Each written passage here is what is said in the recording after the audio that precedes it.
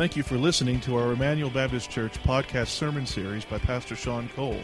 Emmanuel exists to display God's glory, declare God's gospel, and to disciple for God's Great Commission. If you have any questions about this message or would like more information about our church, you can visit our website at www.ebc-online.org. Now here's Pastor Sean. As we continue going through the book of Genesis,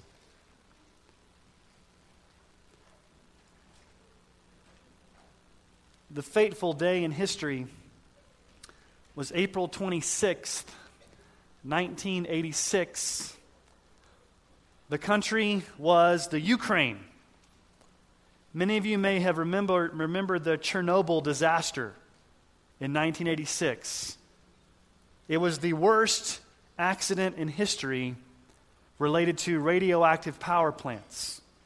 Radioactive poison was released into the air, poisoning almost all of Eastern Europe.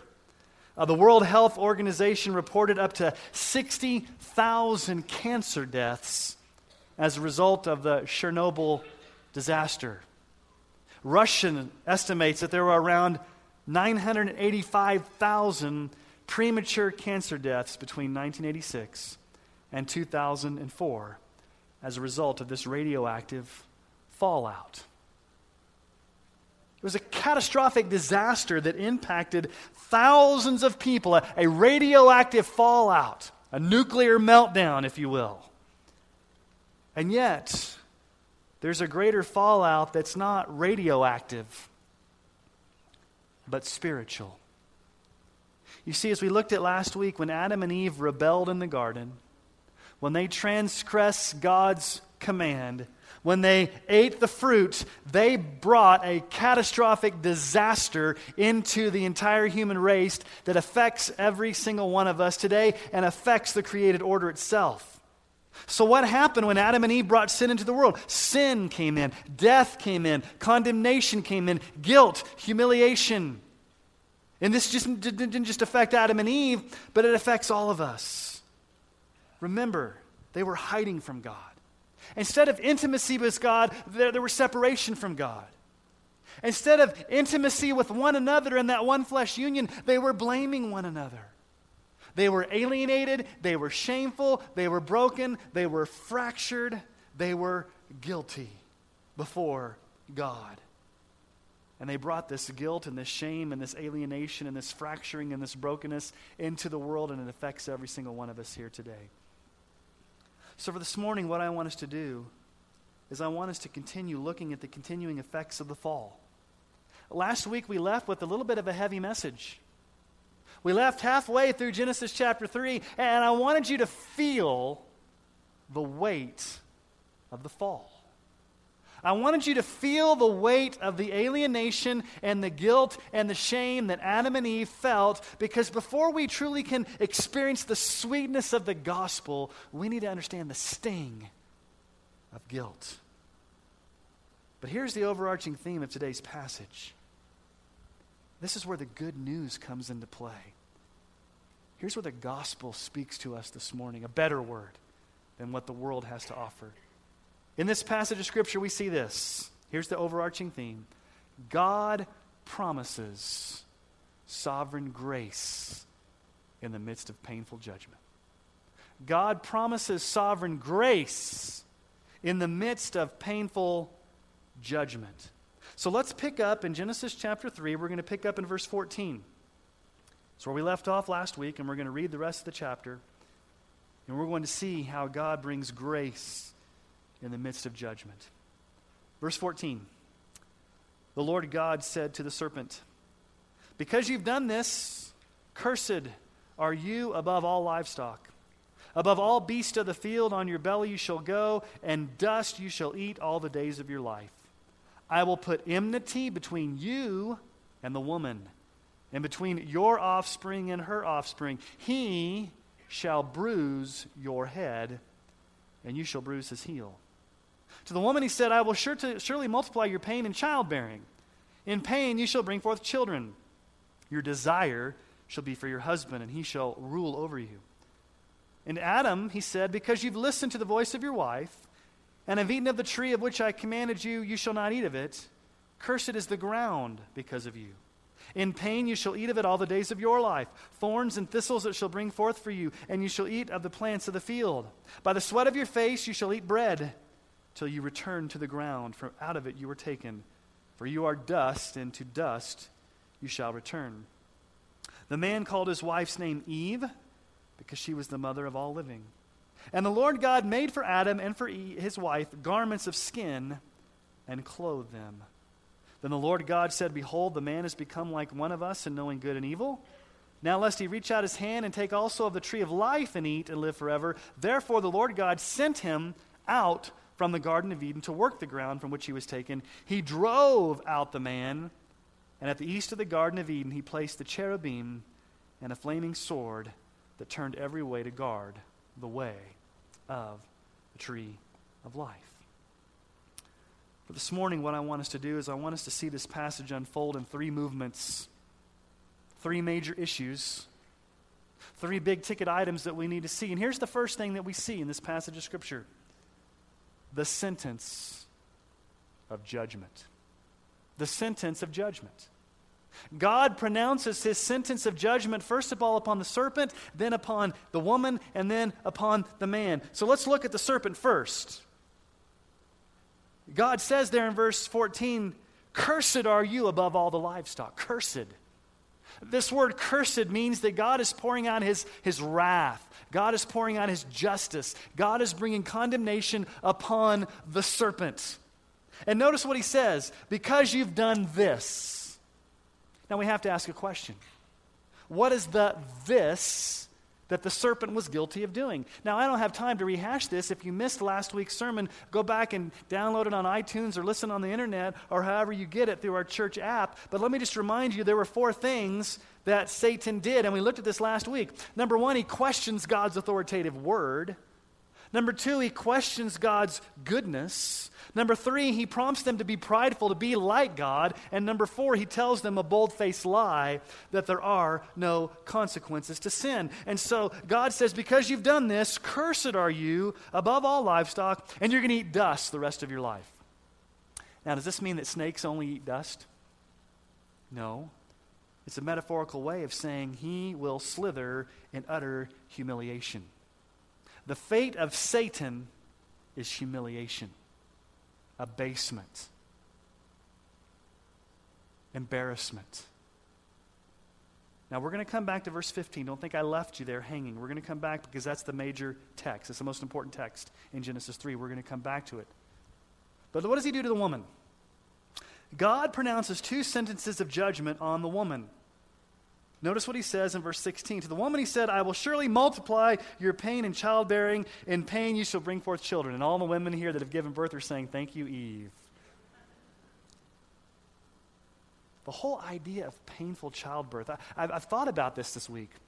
There's something beautiful about giving birth to a baby. I mean, it's a miracle of childbirth where God births a child. And it's just a wonderful miracle. It's glorious, it's beautiful, but yet it's painful. Why is it painful for the woman? Why is there pain in childbearing? I think it's a visual reminder. It's a painful reminder that in the midst of God bringing this glorious miracle into the world, it's also a reminder that this baby is going to be born in a sinful world. And this baby is going to be born a sinner. And this baby is going to grow up and need Jesus Christ. And so there's this bittersweet thing about giving birth that it's a reminder of the curse. It's a reminder of death. It's a reminder of sin. But there's another issue here that we often overlook. We often say, yeah, there's the pain in childbearing, but notice what else there is that's going to happen as a result of sin. Your desire shall be for your husband, and he shall rule over you. Now, this does not mean she will have a sexual desire for a husband. That's not what that means. What does this mean, that she will have desire for her husband, and he will rule over her? What does this mean? The only other place this word desire and rule show up together is right in the next chapter. We'll look at this next week. Look at Genesis 4, verse 7. This is when Cain is about to kill Abel. Hasn't killed him yet. He's about to kill Abel. And God gives him a warning in verse 7. If you do well, will you not be accepted? If you do not do well, sin is crouching at the door. Its desire is for you, but you must rule over it. What does this mean that Eve will have a desire for her husband? What it means is that she's going to want to dominate him. She's going to want to manipulate him. She's going to want to control him. She's going to want, there's going to be a role reversal in marriage relationships. You see, from the beginning, before sin entered the world, God had ordained that the husband is to exercise spiritual, godly, humble leadership. And the wife is to graciously submit to her husband's leadership. Don't have time to talk about that whole issue this morning. But after the fall, after sin came into the world, a husband's going to want to have to abuse and rule over his wife, and the wife's going to want to rule over her husband. So you're going to have this clash in marriages where husbands and wives are going to be wanting to jockey for position as who is to be the leader of the household. Wives are going to want to now dominate their husbands. They're going to want to step into that vacuum of leadership and want to lead. And husbands are going to want to rule. Now, you see this in two ways in husbands, two extremes. One way that husbands rule over their wives is by being passive. They just sit back and let her take the lead, and they don't take the lead, and they're passive in their leadership. We probably see more of that in the church. The other extreme is abuse, flat-out abuse, where a husband may beat his wife or abuse her. And so sin brings gender conflict, marriage conflict, role conflict into the marriage. So pain in childbearing. So think about the most intimate relationships you have as a person. Husband and wife, parent and children. It affects those very intimate areas, the sin that came into the world. The serpent was cursed. Eve had pain in childbearing, and there's going to be gender struggles, power struggles in marriages. But let's look at what happens to the man. To the man, verse 17. To Adam he said, because you've listened to the voice of your wife. What's the first thing he says to Adam? You listen to your wife. You weren't the spiritual leader. You weren't taking leadership. You weren't driving the serpent out of the garden. You weren't protecting your wife. You weren't a buffer for your wife. You listened to her and you willfully ate. Because you did this, here's the first thing that's going to happen. There's going to be painful toil that we're going to struggle with the land. The land, the very earth itself, is not going to be cooperative. It's going to yield thorns and thistles. We're going to have to farm. We're going to have weeds. We're going to have all these things happening in the actual earth itself.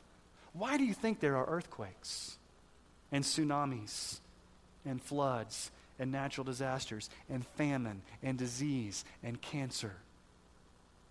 Those things came into the world as a result of Adam's sin. Paul tells us in Romans chapter 8, verses 20 through 23.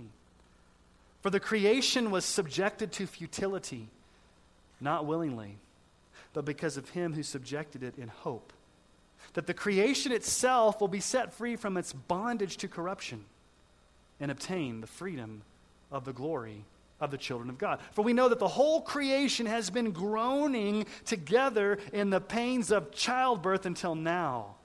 And not only the creation, but we ourselves, who have the first fruits of the Spirit, groan inwardly as we wait eagerly for adoption as sons, the redemption of our bodies. The earth is groaning in labor pains. The earth is convulsing. The same way that Eve would have labor pains, right now the earth is convulsing. Tornadoes, natural disasters, volcanoes, tsunamis, floods. The entire created order is groaning, is suffering until when? When Jesus comes back and creates the new heavens and the new earth. So the whole creation has been affected by Adam's sin. So marriage relationships have been affected. Parenting relationships have been affected. The whole universe has been affected. But then here's the 100% statistic that's going to be true for every single one of you. Most pastors stand up and say, this could possibly be true. 9 out of 10 people believe this. 80%. Here's the 100% statistic. Every single one of you in this room, this is going to happen to you. I guarantee it. You're going to die. Unless the Lord comes back. That's the only caveat. You are going to die. Verse 19. You're going to return to the ground, for out of it you were taken, for you are dust, and to dust you shall return. There's physical death as a result of Adam's sin. Now, what did God say to Adam? If you eat from the tree of knowledge of good and evil, you will surely what? Die. The serpent said, "You're not going to die." Eve believed the serpent instead of God, and so what did God say? You ate it, you brought death into the world, you're going to die. Psalm 103, 14 through 16. For he knows our frame.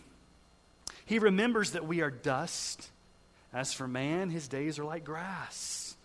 He flourishes like a flower of the field, for the wind passes over it, and it is gone, and its place knows it no more. We are like grass. We're all going to die. We're going to go back to the dust. Ecclesiastes 3:20, all go to one place. All are from the dust, and to dust all return. And then Romans 6:23, for the wages of sin is death, but the free gift of God is eternal life in Christ Jesus. So what's the first thing we've seen here? The sentence of judgment. A judgment on the serpent, a judgment on Eve, and a judgment on the man. But if that weren't bad enough, let's look at the second thing this morning. I call it the exile of banishment. And I use those words very carefully. Those are biblical terms. The exile. Adam and Eve were kicked out of the garden.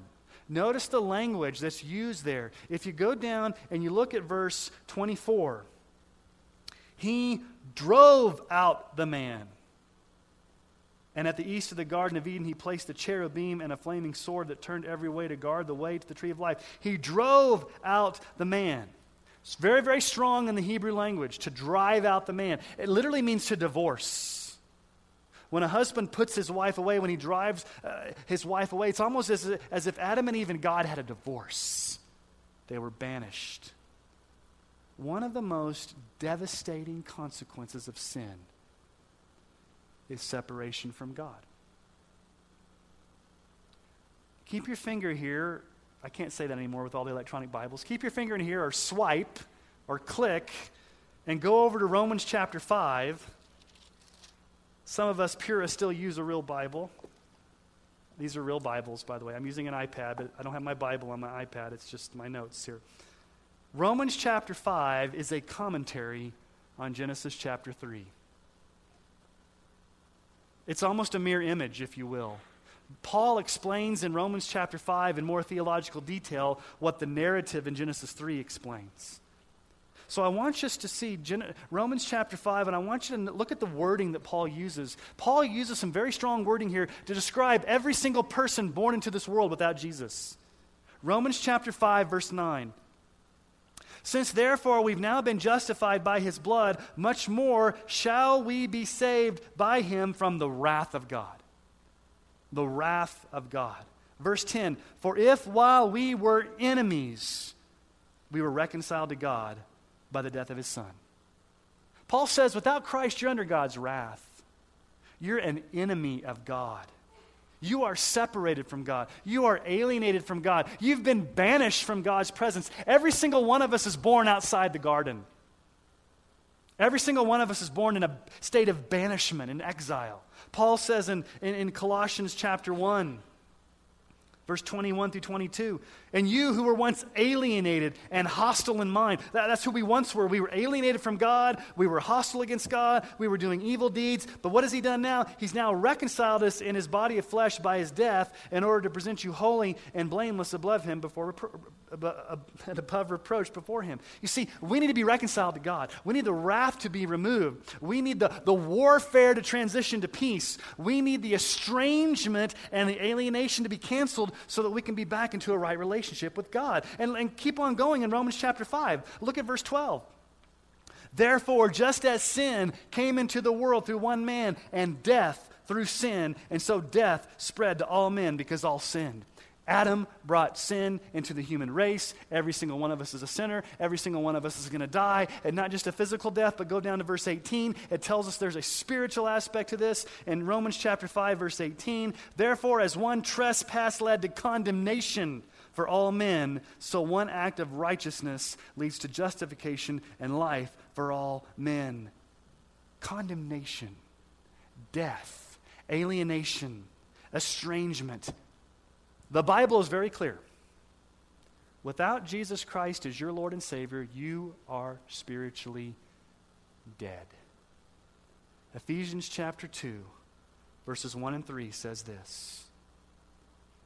And you were dead in the trespasses and sins in which you once walked, following the course of this world, following the prince of the power of the air, that's Satan, the spirit that's now at work in the sons of disobedience, among whom we all once lived in the passions of our flesh, carrying out the desires of the body and the mind, and we were by nature children of wrath like the rest of mankind. So I need to stop here. Let us never, ever downplay total depravity. It is there in Technicolor, big screen, HD, chapter 3, Romans 5. We are all born helpless, hopeless, and hellbound without Jesus. And we've got to get this. We've got to feel the weight of this. We've got to understand this. Because until you feel the excruciating weight of your alienation from God, your separation from God, your judgment under God, you will never appreciate what Christ has done for you to bring you back to God. And so we have to ask the question here in Genesis 3, because it's very depressing. We have to ask a huge question here. At some point, we've got to say, where's the hope? Where's the gospel? How's sin going to be dealt with? How's death going to be swallowed up in victory? How's the alienation going to be brought back together? What's the answer? What's the hope? How's God going to deal with the guilt and the shame and the punishment? Because you see, here's the issue. The Bible could have ended right here. And God could have banished Adam and Eve forever and sent them to hell, and we could say, God, you've done no wrong. Did God owe them anything at this point? The Bible could have just stopped right there, and Adam and Eve could have gone to hell, and that would have been the end. But that's not the end. It's only chapter 3 of your Bible. We got a whole rest of the Bible. So what I want us to see this morning, which is the good news, the hope. Thirdly, what I want us to see is the gospel of hope. The gospel. This is glorious, people, that the gospel is first announced here in the 3rd chapter of Genesis in 2 verses. Genesis 3:15 and Genesis 3:21 both announce the gospel. And at first glance, you may think, well, I don't see the gospel. I don't see Jesus. I don't see the hope. Let me explain to you this morning the gospel of hope. If we take these 2 verses together, Genesis 3:15 and Genesis 3:21, what I want us to do is I want us to see 6 promises. 6 promises that come right here in chapter 3 of Genesis that announce the gospel of hope, that announce the coming of Christ, that give us hope in the midst of judgment. So here's the first one. Salvation will come from God's free and sovereign mercy. Genesis 3:15. This is called the proto-evangelium. In other words, it's the first time the gospel is announced in the entire Bible. But notice what God says. I will put enmity between you and the woman. God says, I'm going to do it. God does not look to Adam and Eve and say, hey, guess what? You guys really blew it. I want you to come up with the plan of salvation.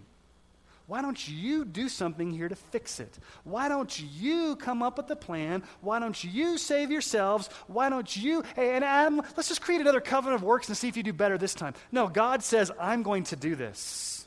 I'm going to do this. And here's the thing that's foreign to our ears this morning. God is not obligated to do this. Is God under any coercion or any force to fix things with Adam and Eve? Absolutely not. What are Adam and Eve doing? They are hiding from God amongst the trees. Are they seeking for God? No. Are they asking forgiveness for God? No. Are they owning up to their sin? No. But even if they did own up to their sin, and even if they did ask for forgiveness, and even if they did seek God, is God obligated to give them mercy? No. What is grace? Is grace something that God is obligated to give? Is grace something God is forced to have to give? You see, grace ceases to be grace if God is obligated to give it. He gives it because he gives it. We deserve wrath. We deserve hell. We deserve alienation. That's what we deserve. That's what God's obligated to give. That's what God owes us.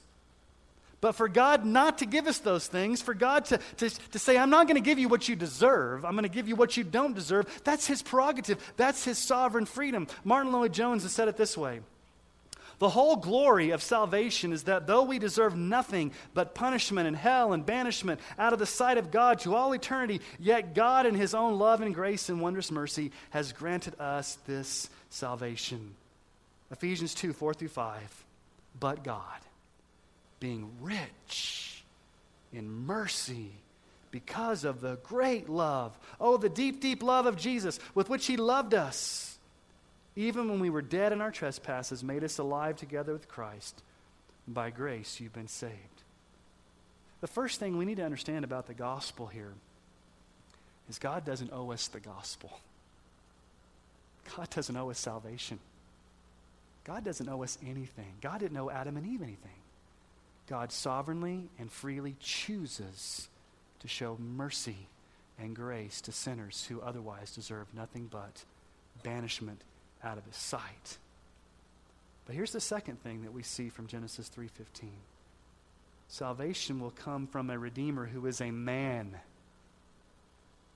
It's not going to be an angel. It's not going to be an animal. I will put enmity between you and the woman and between your offspring, your descendant, your seed. He shall bruise your head and you shall bruise his heel. There's a he coming on the scene. There's going to be an offspring of a woman. There's going to be a descendant of a woman. And not just any descendant, not just any man, but one who's fully God and fully man at the same time, Jesus Christ the Messiah. What does John 1:14 tell us? The Word became flesh, that's Jesus, and he dwelt among us, and we've seen his glory. Glory is of the only Son from the Father, full of grace and truth. Jesus came to put on flesh as God in the flesh to live on earth as a man. Now, how did Jesus come? In a few months, what are we going to celebrate? Christmas. Jesus came born of a woman, born of a virgin, born of the offspring of a woman.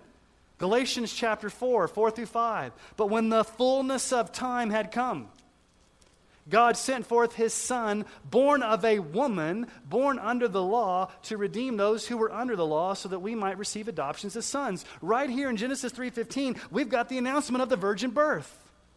This offspring, this descendant will come from a woman. And what Paul tells us in Galatians is at just the right time, God brought Jesus into the world in the form of a servant. Philippians chapter 2. Though he was in the form of God, did not account equality with God a thing to be grasped, but emptied himself by taking the form of a servant. Being made in the likeness of men and being found in human form, he humbled himself by becoming obedient to the point of death, even death on the cross. So here's the big question that's going to confront us as we go through Genesis, and really all the way up until Matthew. What's the fate of this offspring?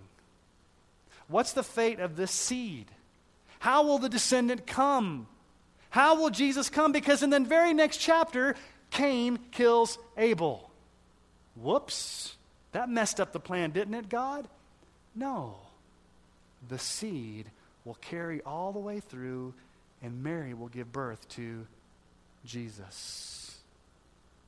2 Timothy 2:8, remember Jesus Christ risen from the dead, the offspring of David, as preached in my gospel.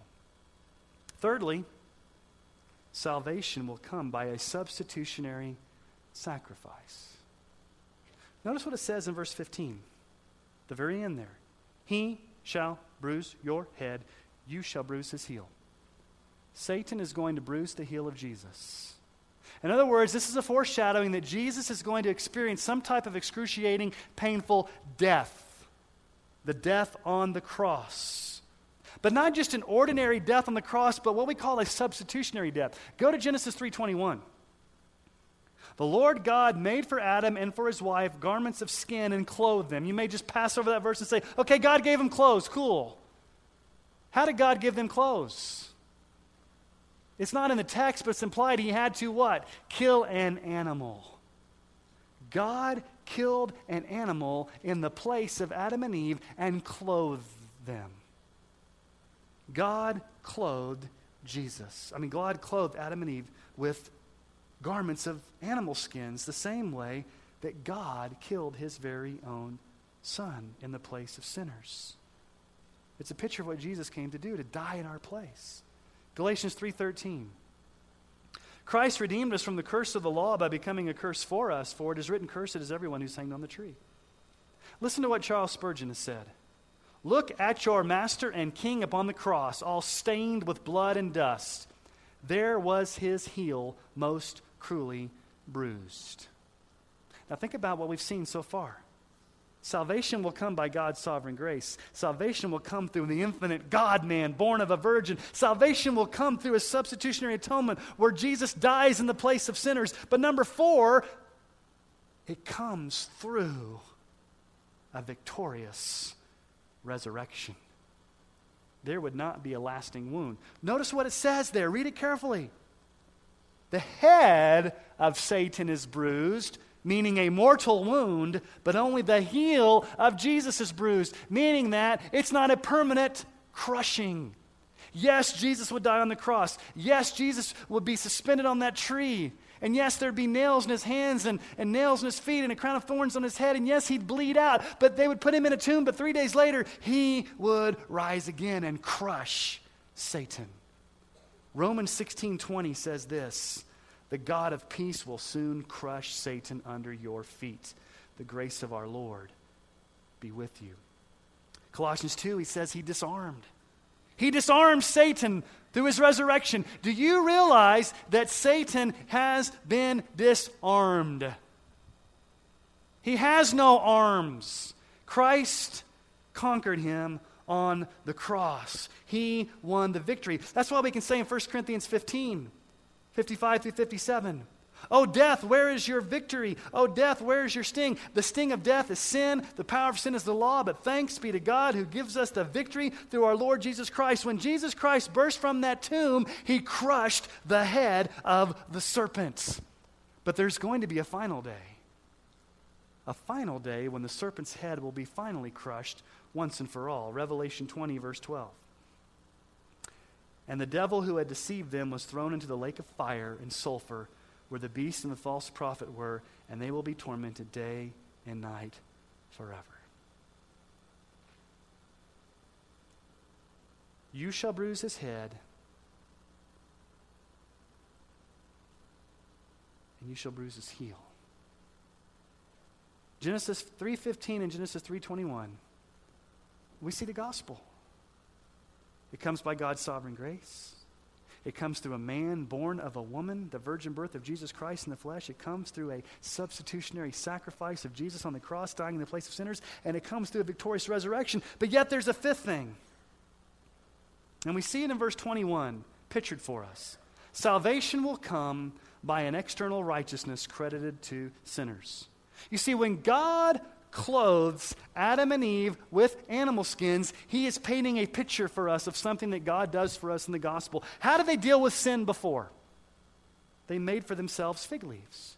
They tried to deal with the problem themselves. It was some man-made attempt to deal with the alienation, to deal with the nakedness, to deal with the guilt, to deal with the shame. And so that's what they try to do. Now, here's the issue. We cannot in and of ourselves remove the sin.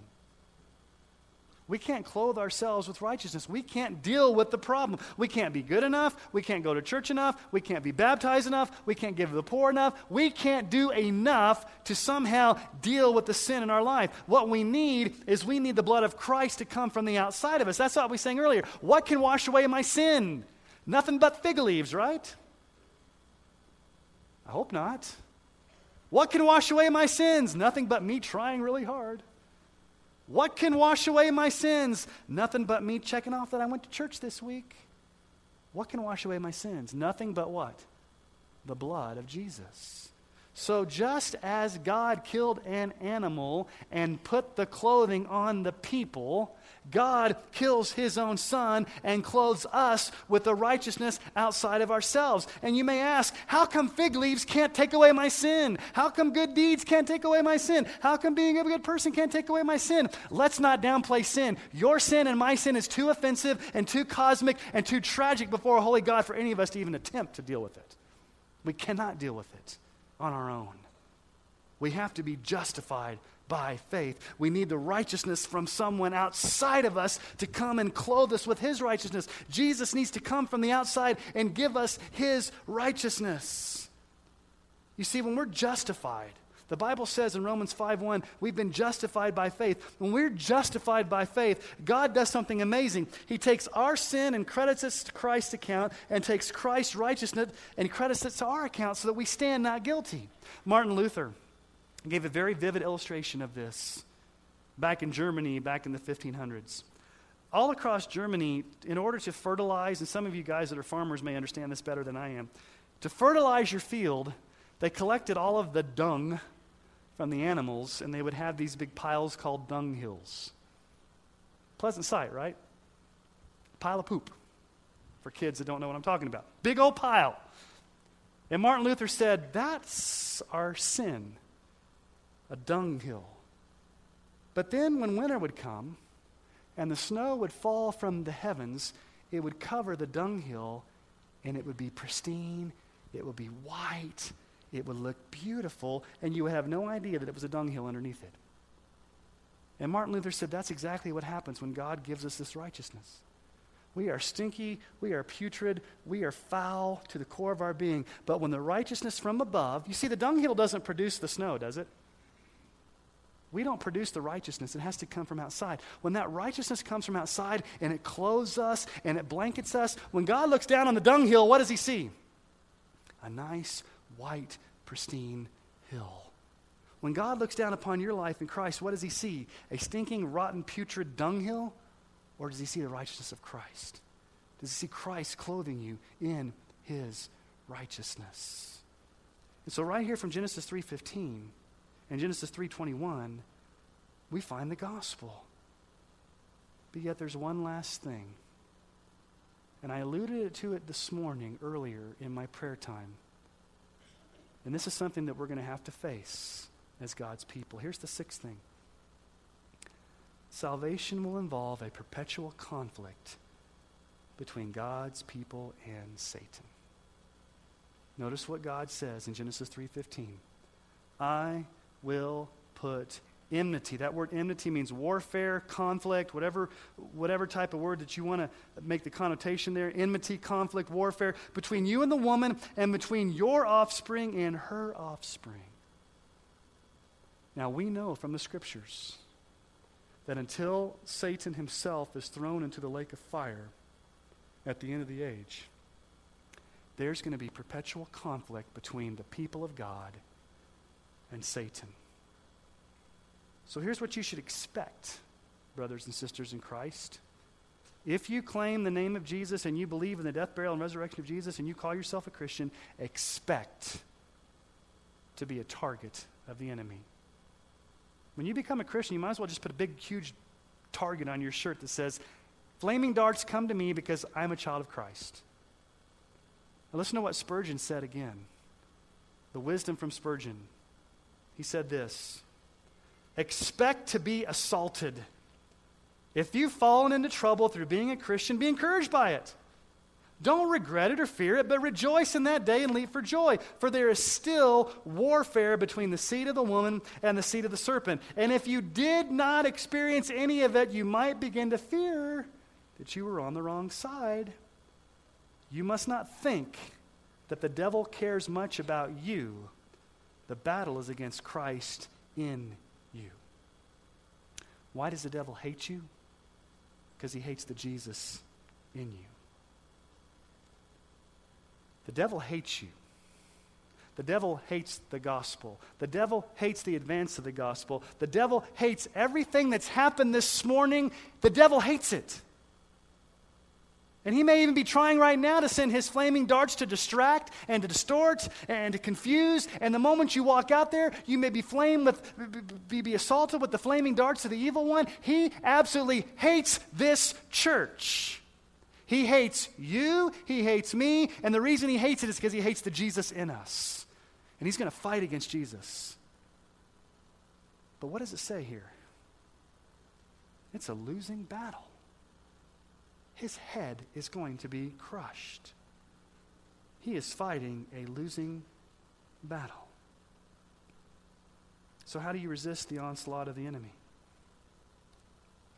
How do you fight this warfare? Well, we've got the gospel. You've got the blessed Trinity, the Father, the Son, the Holy Spirit working 24/7 on your behalf to fight the battle for you. And we need to claim the promises of Scripture and claim the promises of the gospel and preach the gospel to ourselves every day and remind ourselves of the power of the gospel, remind ourselves of the imputed righteousness, remind ourselves of the sovereign grace of God, remind ourselves of the death, burial, and resurrection of Jesus, remind ourselves that Christ stood in our place and suffered, remind ourselves of the empty tomb, remind ourselves of the power of the Holy Spirit, remind ourselves every day of that. And when we remind ourselves of that, we stand firm, and the Bible says, resist the devil and he will flee from you. And we need to remember this one verse, 1 John 3:8. The reason the Son of God appeared was to destroy the works of the devil. And right here in Genesis 3:15, it's prophesied from the very beginning pages of the Bible. That in the midst of painful judgment, in the midst of alienation, in the midst of sin, in the midst of guilt, shame, banishment, exile, condemnation, death, in the midst of all of these tragic consequences, God in His sovereign grace and God in His mercy and God in His compassion and God in His love says, I'm not leaving humans to figure it out for themselves. I'm not leaving them in the dark. I'm not leaving them hopeless or helpless or hellbound. I'm going to send the seed of the woman to crush the head of the serpent. That's Jesus Christ right here from the opening pages of the Bible. Praise be to God that God promises grace in the midst of judgment. Are you here this morning and have you experienced grace in the midst of judgment? If you die this morning, will you be banished? Will you be driven out of God's presence? Will you experience the alienation and the shame of not having that righteousness of Christ? Will you, on the final day of judgment, be a stinking, rotten dunghill in God's sight? Or will you have the righteousness of Christ credited to you so that you can stand accepted because you've trusted in this one who's crushed the head of the serpent? Let me ask you to bow your heads this morning, and as we prepare to take the Lord's Supper, part of the joy in taking the Lord's Supper is that we can come to the Lord's table this morning with confidence that the victory has been won. We can come to the Lord's table with the confidence that Satan has been crushed. We can come to the Lord's table knowing that God had a plan to send Jesus as the Messiah to die in our place and rise again. We can come to the Lord's table proclaiming His death until He comes with power, with victory, with assurance, with confidence, because of the blood of Christ.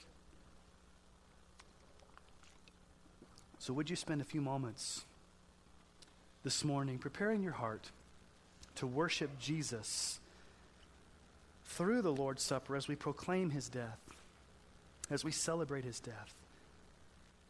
And praise be to God, it was promised on the very first pages of Scripture. In the midst of tragic, painful judgment that Adam and Eve brought into the world, God said, I'm going to overcome that judgment, that pain, that alienation, that banishment by sending my one and only Son, Jesus. And if you're here this morning, the promise from Scripture is all who call upon the name of the Lord will be saved. Call upon Jesus this morning. Trust in Jesus this morning. Repent of your sins and believe in Jesus this morning.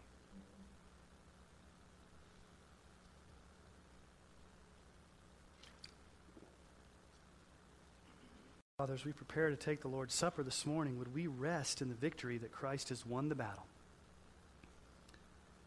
Would we rest in your mercy? Lord, can we just be excited this morning that we can say, death, where's your victory?